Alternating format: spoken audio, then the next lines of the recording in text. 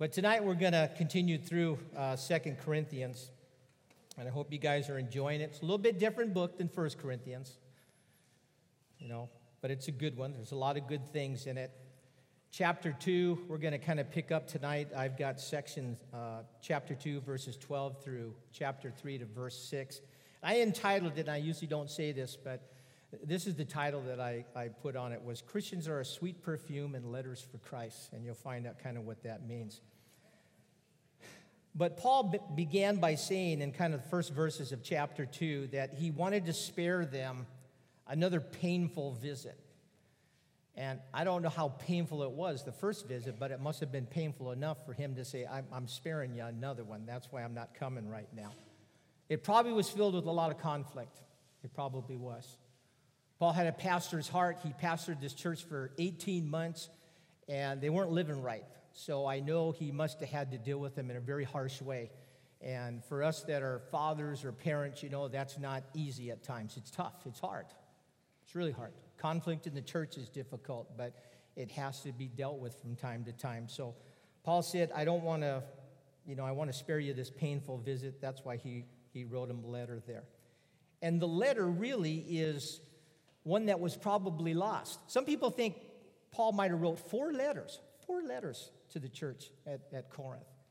And the first one we already taught through, and the one that was probably lost was this second one that he's talking about, and the one that we teach tonight is really probably the third one. That's how I believe. I really do. But in that letter, he was encouraging them to deal with the problems that he had spoke to them about on that painful visit. I'm sure that's what it was. And he, later on in this one section of chapter 2, he encourages them to open up their arms to a brother who had repented of their sin. For some reason, they were holding back receiving him back into the fellowship again. Listen what Galatians says in the Amplified Version in chapter 6. It says, Brethren, if any person is overtaken in misconduct or sin of any sort, you who are spiritual, and the spiritual ones are spoken of here as being those who are responsive to, notice that, and are controlled by the Spirit, should set him right and restore him and reinstate him. Without any sense of superiority and with all gentleness, keeping an attentive eye on yourself. Those are the guys who are supposed to go and deal with this brother. Least you should be tempted also yourself. Listen, the church sometimes has a very difficult time forgiving and restoring somebody when they've done wrong. We all do that, don't we? That's our human nature. But as I was studying for this, it's like the Lord says, that's not my nature. And it's never God's nature. We serve a God who restores and a God who forgives, guys. That's why we're here tonight, because he's restored us and he's forgiven us. And we need to always remember that. Tonight we look in a section where Paul says that he experienced great opportunity to bring the good news, to spread the gospel. And we want to see those things, don't we? I think we all do. And I think we can experience those opportunities, and I think in the future we will see those great opportunities, but there's some things that we're going to have to do that. And Paul says to us as Christians, every one of us in this place that say yes to Jesus, you're my Lord and my Savior, he says, you are like a perfume. You are like a cologne sent from God to this world that you and I live in. And then he goes on and he says that you are also letters of Christ. Letters of Christ. Did you guys know that? Your life's a story about Jesus. And it's written by the Holy Spirit. Every one of you guys that are in this place, and myself included, we're all letters of Christ. And what we need to ask ourselves is this, and I want you to ponder this through the whole message, and at the end I'm going to say it again. How's your letter looking for Christ? Seriously. Really, how does it look to the people that you live your life with? Let's all stand up as we honor God's word, as we always do. If you got your Bible, you can turn to chapter 2 of 2 Corinthians. I'm going to read the first two verses, and then we'll get right into it. It said, when I came to the city of Troas to preach the good news of Christ, the Lord opened a door of opportunity for me. But I had no peace of mind because my dear brother Titus hadn't yet arrived with a report from you. So I said goodbye and went to Macedonia. Let's all pray. God, we thank you for your word. We really do. We thank you that it encourages us, it corrects us, it instructs us. It helps us to be your people, Lord. I pray tonight that you would guard my words, that the words that I would speak would be spirit and life, Lord. They'd fall upon your church, your people, your bride's hearts, and that they would receive it with great gladness, and there would be much fruit tonight, Lord. Thank you that you saved us, Lord, and that we are your sons and daughters. Bless this time we have now in Jesus' name. Amen. Amen. Why don't you all sit down? Paul had an open door, is what he says. But he said that while he was waiting for Titus, he was waiting for news from Corinth. He had sent him on down there to hear what was going on there. And Titus was really a Greek disciple. Matter of fact, he refers to Titus, just like young Timothy, as his true child in the faith. In other words, he was there when he was birthed into the kingdom of God. He was his child in faith, and he was concerned for this young man, Titus. And I went, that's a pastor's heart. That's a fatherly heart that's concerned for someone they brought into the kingdom of God. And it said that he left Troas, and we should have a map up there, I think. I want you to kind of see where it is. You see Troas down there, kind of on, I guess it would be on your right over there. That's where he was at. And what he said there is that he left Troas, but it was only after he'd preached because there was such a great open door there. And then he took off, and I believe that he went back up into Macedonia looking for this young man. But he says there that the Lord opened up a door of opportunity in Troas. Listen to what he says in 1 Corinthians chapter 16. It says, there's a wide open door for a great work here. What's he referring to? Ephesus. Although many oppose me. I believe God wants to give you and I opportunities. I really do. I believe that with all of my heart. I believe that God has been speaking to me a lot about that, and that in the future that God wants to, bring great opportunities for us. That he's going to open up doors that no man can shut. He's going to open up those doors that no man can shut. Opportunities to preach and to minister to people. God wants to bring those in the life of Journey and even beyond that. Even to his church at large, he wants to do that. But what do we need to do? We need to do some things. We need to pray for opportunities. Pray. You say, well, how do you know you got to do that? Because you do. Listen to what Paul says in Colossians 4:3. I love this. He's speaking to the church there, and he says, pray for us. Pray for us, too, that God will give us what? Many opportunities to speak about his mysterious plan concerning Christ. You got to pray, guys. God's been stirring my heart a lot about this, and I'm sure he's stirring a bunch of other people because, I'm not the only one he wants stirred. But I believe he's stirring a lot of people to begin to pray that God would just bring these opportunities. I talk about the Jesus movement a lot. I'm telling you, it was wide open doors of opportunity when that came. And there's a lot of people speaking today about a revival coming again. And I believe it's going to come. But we've got to pray for that to happen. Pray for opportunities. Pray for those open doors. But when you pray, then what do? You need to be prepared. You need to look for those opportunities as they would come to you. You need to listen to individual people as they speak to you about their felt needs. I used to witness all of the time. I really do. I just did it a while back ago to some guy that was fixing a generator that I had. And it was an opportunity. I'd been praying, Lord, give me opportunity, give me opportunity. And I spoke to this guy about Jesus, right there in the place. I didn't know where he was at or anything. I didn't get him on his knees. He didn't repent and didn't do anything like that. But I was just telling him that the Lord loved him. And that the Lord loved him for taking care of his dad's business because his dad was sick. You see, that's those kind of opportunities that God wants to bring to us. And you guys know it, and I know it. This world's out of control. My daughter was going to me and goes, Dad, do you think World War III is coming? I said, yeah, I'm sure it is. The Bible says it's coming. This world is so confused, isn't it? This world is so full of fear. It's so full of hate.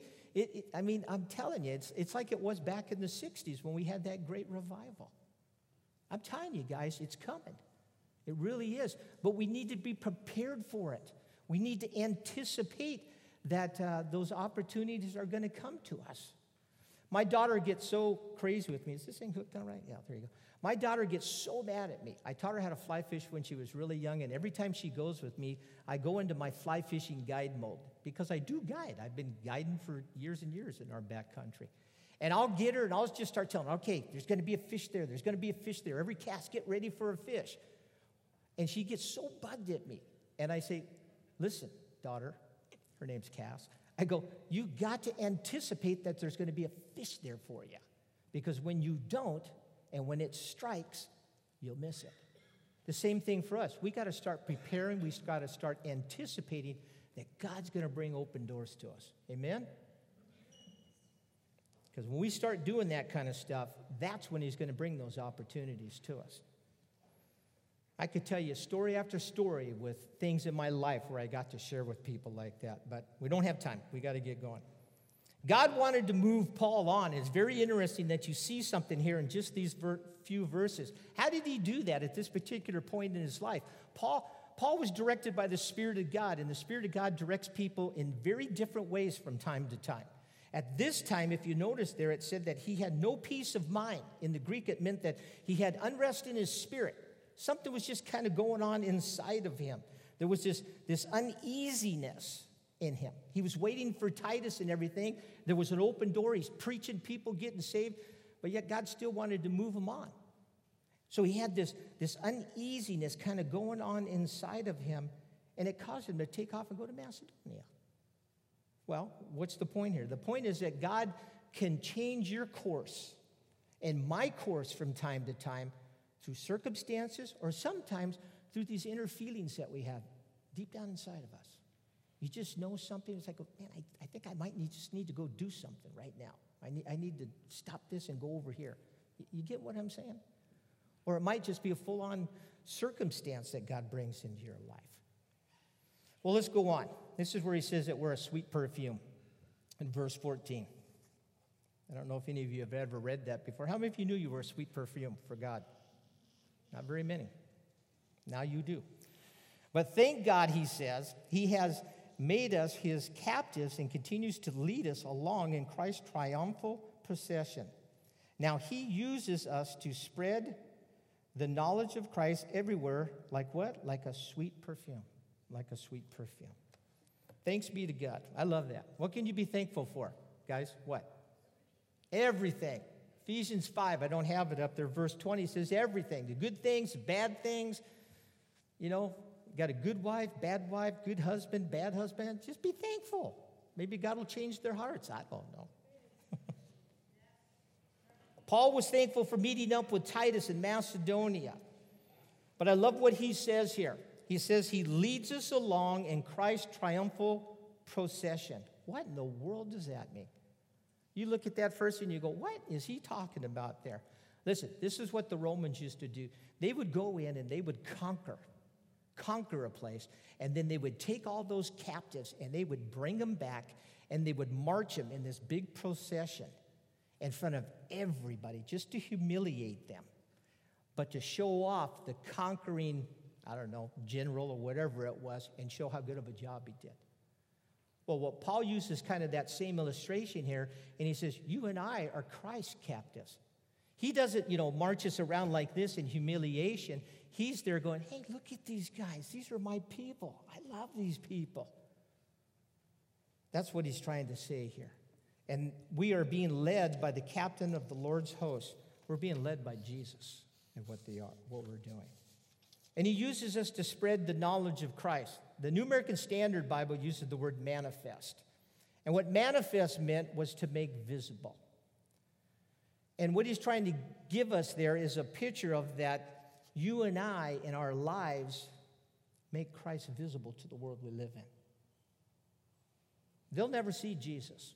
I've never seen Jesus. But I've seen Jesus in people's lives. That's what he's trying to say there. And he says that you and I are a sweet perfume. Literally, it means that we're a sweet smell. or a sweet odor. And I was thinking about this, I'm like going, wow, that's kind of interesting. We're a sweet perfume, or we're a sweet cologne.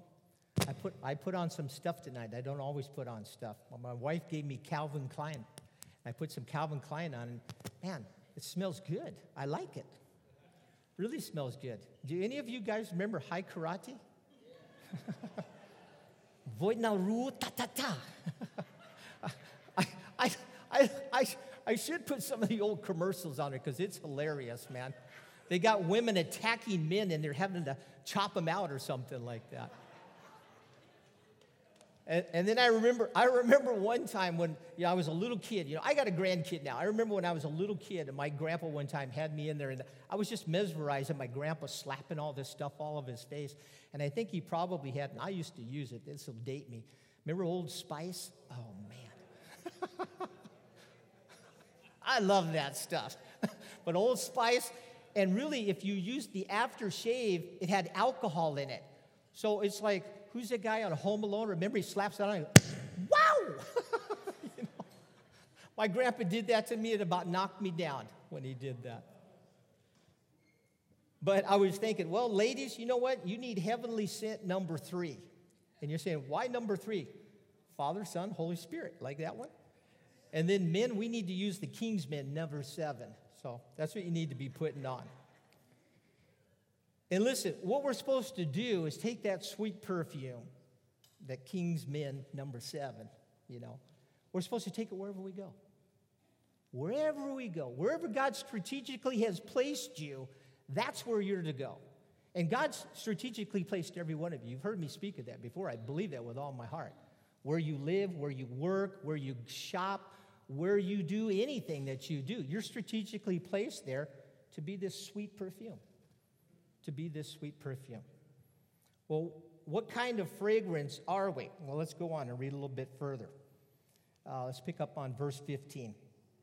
Our lives are a Christ-like fragrance rising up to God, but this fragrance is perceived differently by those who are being saved and by those who are perishing. To those who are perishing, we are a dreadful smell of death and doom. I'm going to stop right there. Isn't that interesting? It's different. But we're to be a Christ-like fragrance. Christ-like fragrance.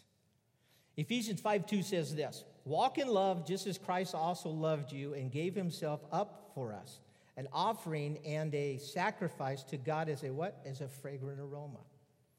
You see, that fragrance is perceived differently to those who are saved and those who aren't saved, to those who are Christians and those who aren't Christians. It smells differently to them. That's what he's trying to say there. And I think, ladies, don't they do this to you? When you go in to get perfume, you're supposed to put it on and smell it, and it smells a little differently sometimes on different people. Well, to those who are perishing, in other words, what I mean by that, those who are slipping into total darkness and separation and being destroyed and ruined, it's a dreadful smell of death and doom. Wow. That's why I think sometimes, so many times, Christians don't like being around us. They don't even know that they're smelling it, but they just don't like it. Because it just seems a little uncomfortable to them. Think about before you gave your life to Christ. Did you really like hanging around Christians all the time?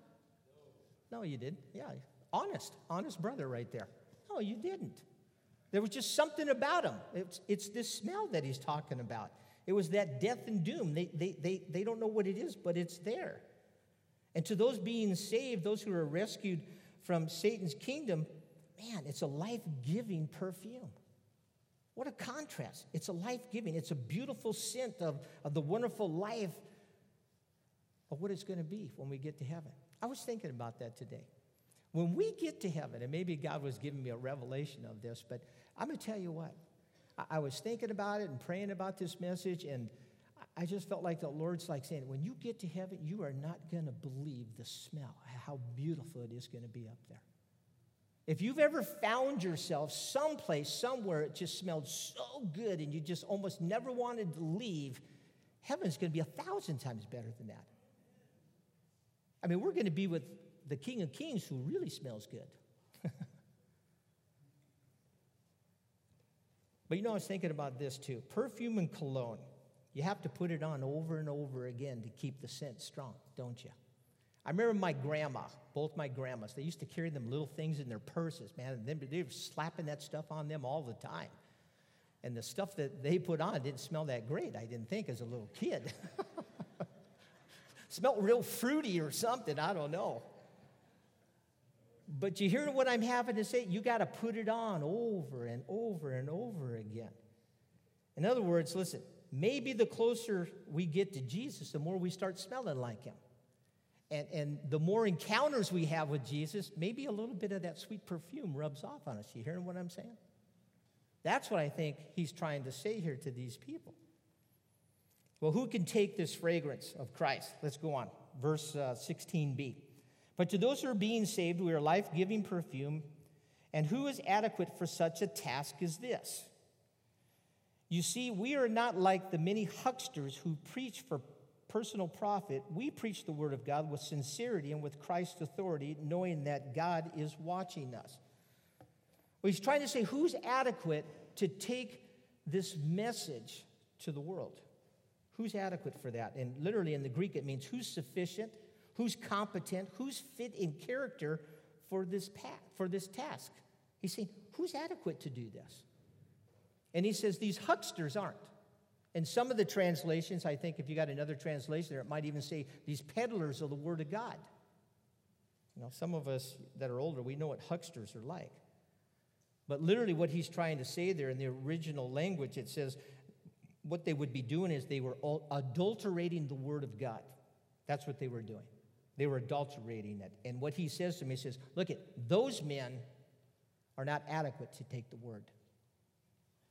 God hasn't made them adequate to take the word or to be a fragrance for Christ. And literal picture that it has here, when you kind of really study it, is that it's like a retailer or a tavern keeper who adulterated their goods or their wine just to turn a buck. And what I mean by that is this. They misrepresented their product. They distorted their products. Back in the old mine days and stuff like that, they have all the whiskey and all that kind of crazy stuff. The guys selling the stuff made more money than the guys going after the gold, but they'd water down the stuff. So what he's saying is here, these guys are misrepresenting the product, the word, the good news, the gospel. Companies get sued for misrepresenting things, don't they? All of a sudden, the government come after him and says, you're misrepresenting. This isn't what you say it is. Well, that's what these hucksters do. The Judaizers did that to the gospel there. They would add other things to the word of God. False teachers would do that. False religions would do that. And they still do it to this day. They add things to the word. You don't add, you don't take away. You know what the book of Revelation says about people that do that? God's going to add the plagues on them.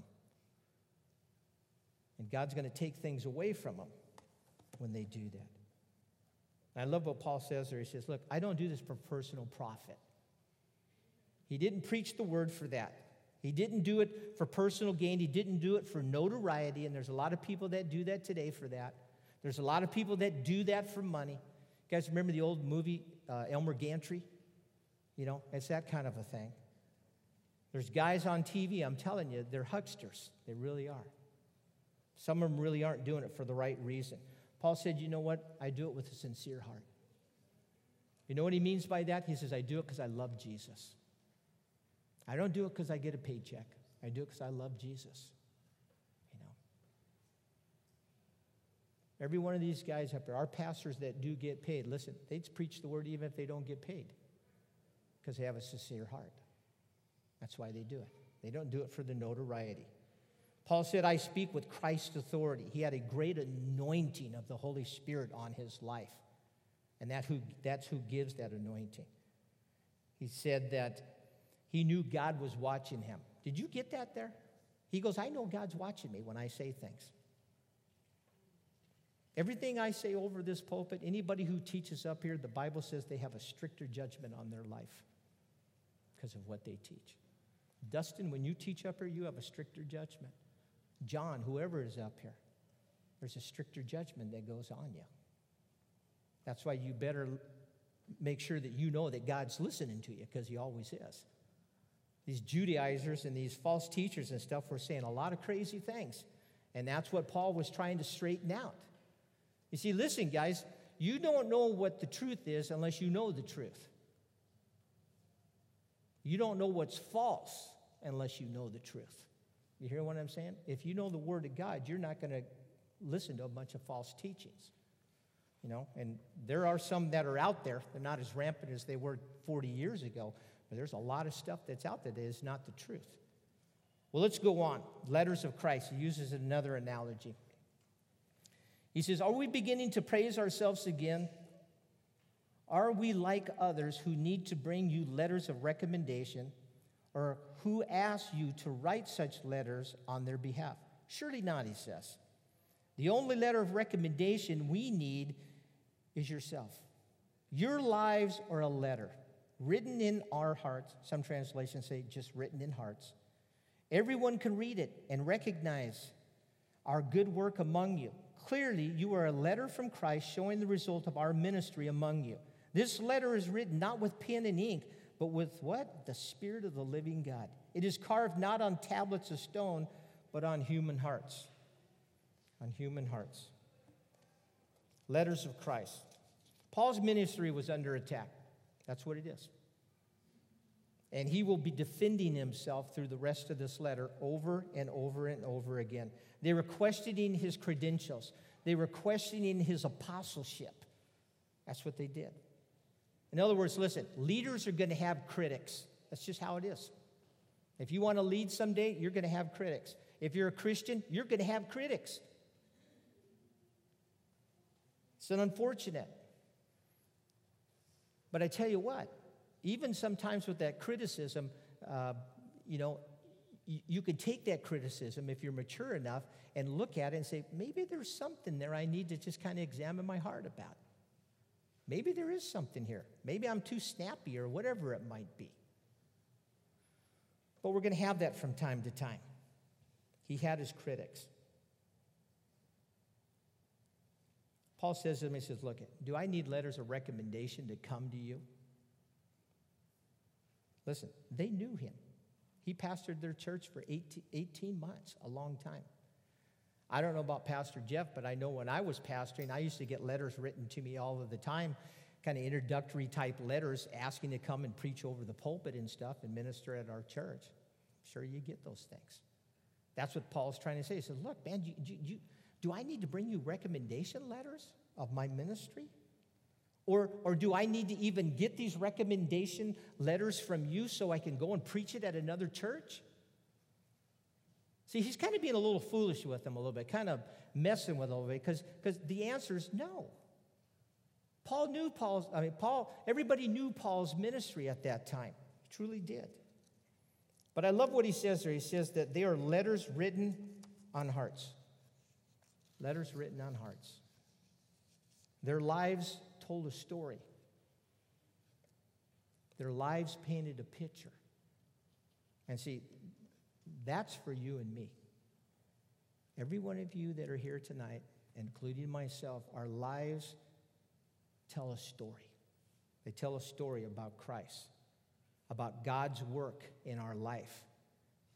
And people need to see God's work in the lives of his followers. They truly do. This is the questions for you. What kind of story does your life tell, and what picture are you painting tonight? Seriously. What kind of picture? If someone had to describe your life as a story of Christ, what would they be saying about that? And then 2, what does it say about God's love? What does it say about God's faithfulness? What does it say about God's forgiveness? What does it say about God's provision? What does it say about God's power in your life? You see, look, if you're a loving person and a forgiving person, you're telling the story of Jesus, aren't you? In everything that you do. If you're being faithful to God, they can see that it's a good thing to follow after Jesus and to trust him. Paul's ministry of feeding and caring shaped the lives of people. That's what the Word does. That's what it does when we minister and we serve one another, when we interact with one another. It doesn't just have to come from somebody standing up here on the stage. It happens between the life of each and every one of us. We help shape one another's lives is what we do when we come together, because iron sharpens iron, doesn't it? Sometimes it sparks a lot, too.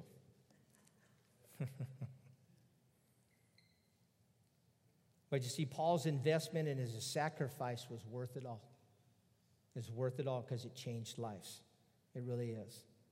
They were being molded by the Holy Spirit. Their stories were being carved upon the hearts of people. And that's what God wants us to do.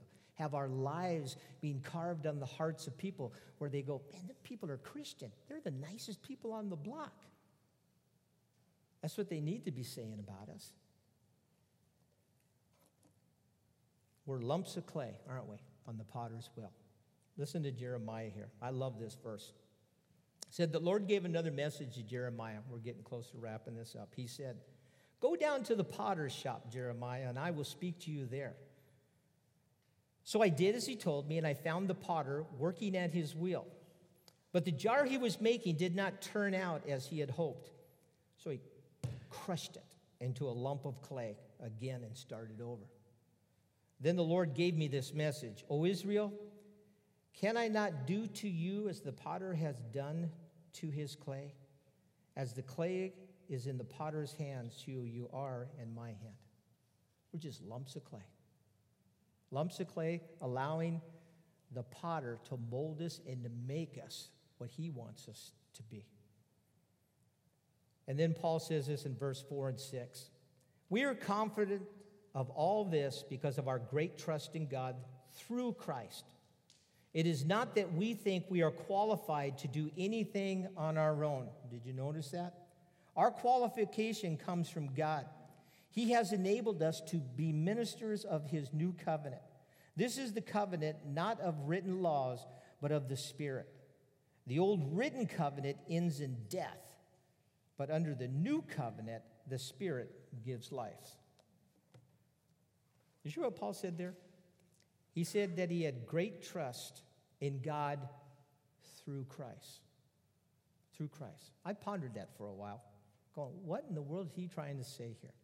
And I think what he's trying to say here is because Paul had such a deep, close relationship with Jesus, God's Son, he could totally trust God for his life. There's a lot of you guys that have a hard time trusting God. He's the sovereign Lord. And everything in your life and everything in my life comes into my life for a reason and for a purpose.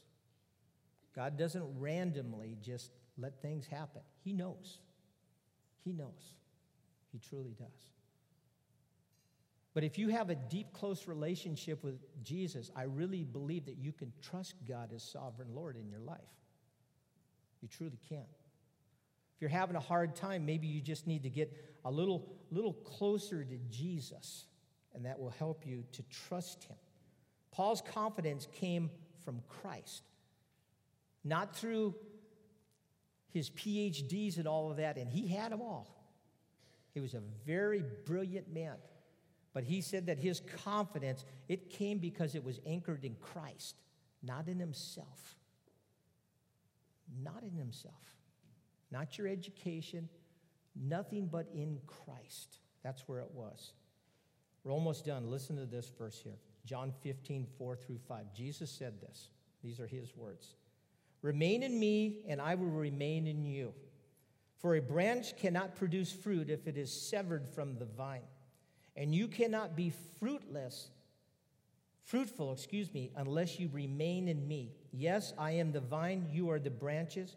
Those who remain in me and I in them will produce what? Much fruit. For apart from me, you can do what? Nothing. Nothing. You see, that's what Paul's trying to say here. I'm adequate. I can do what I can do because of what Christ has done in my life. He makes me qualified. He makes me adequate to do what he's called me to do for this assignment. If God gives you an assignment to do something, God tells you to go do something over here or over there, you're qualified to do it. You will be adequate to do it. You won't be lacking in anything if you come to Christ and say, Lord, this seems like it's beyond me, but I've got to trust you. God will make you qualified and adequate to do that. You know, our pastor, Jeff, man, he talks about it coming out of prison, talking all of that kind of stuff. Wow. You know, how many times he goes, man, I didn't think I could do this. Well, God knew he could. God knew he was going to be adequate because he made him adequate. Amen?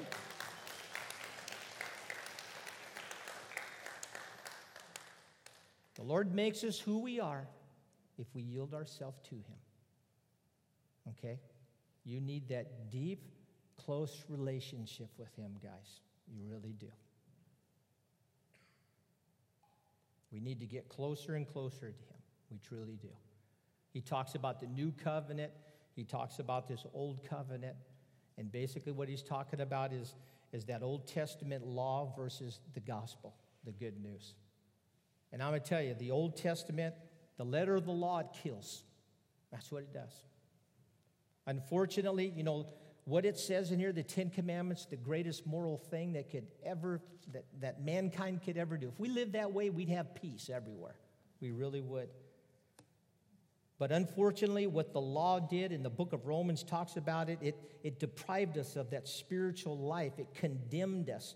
It required complete perfection and obedience, and no one could do that. But this new covenant that he's talking about, and whoever teaches next week will talk more about that. What that does is through the Spirit, it gives us life.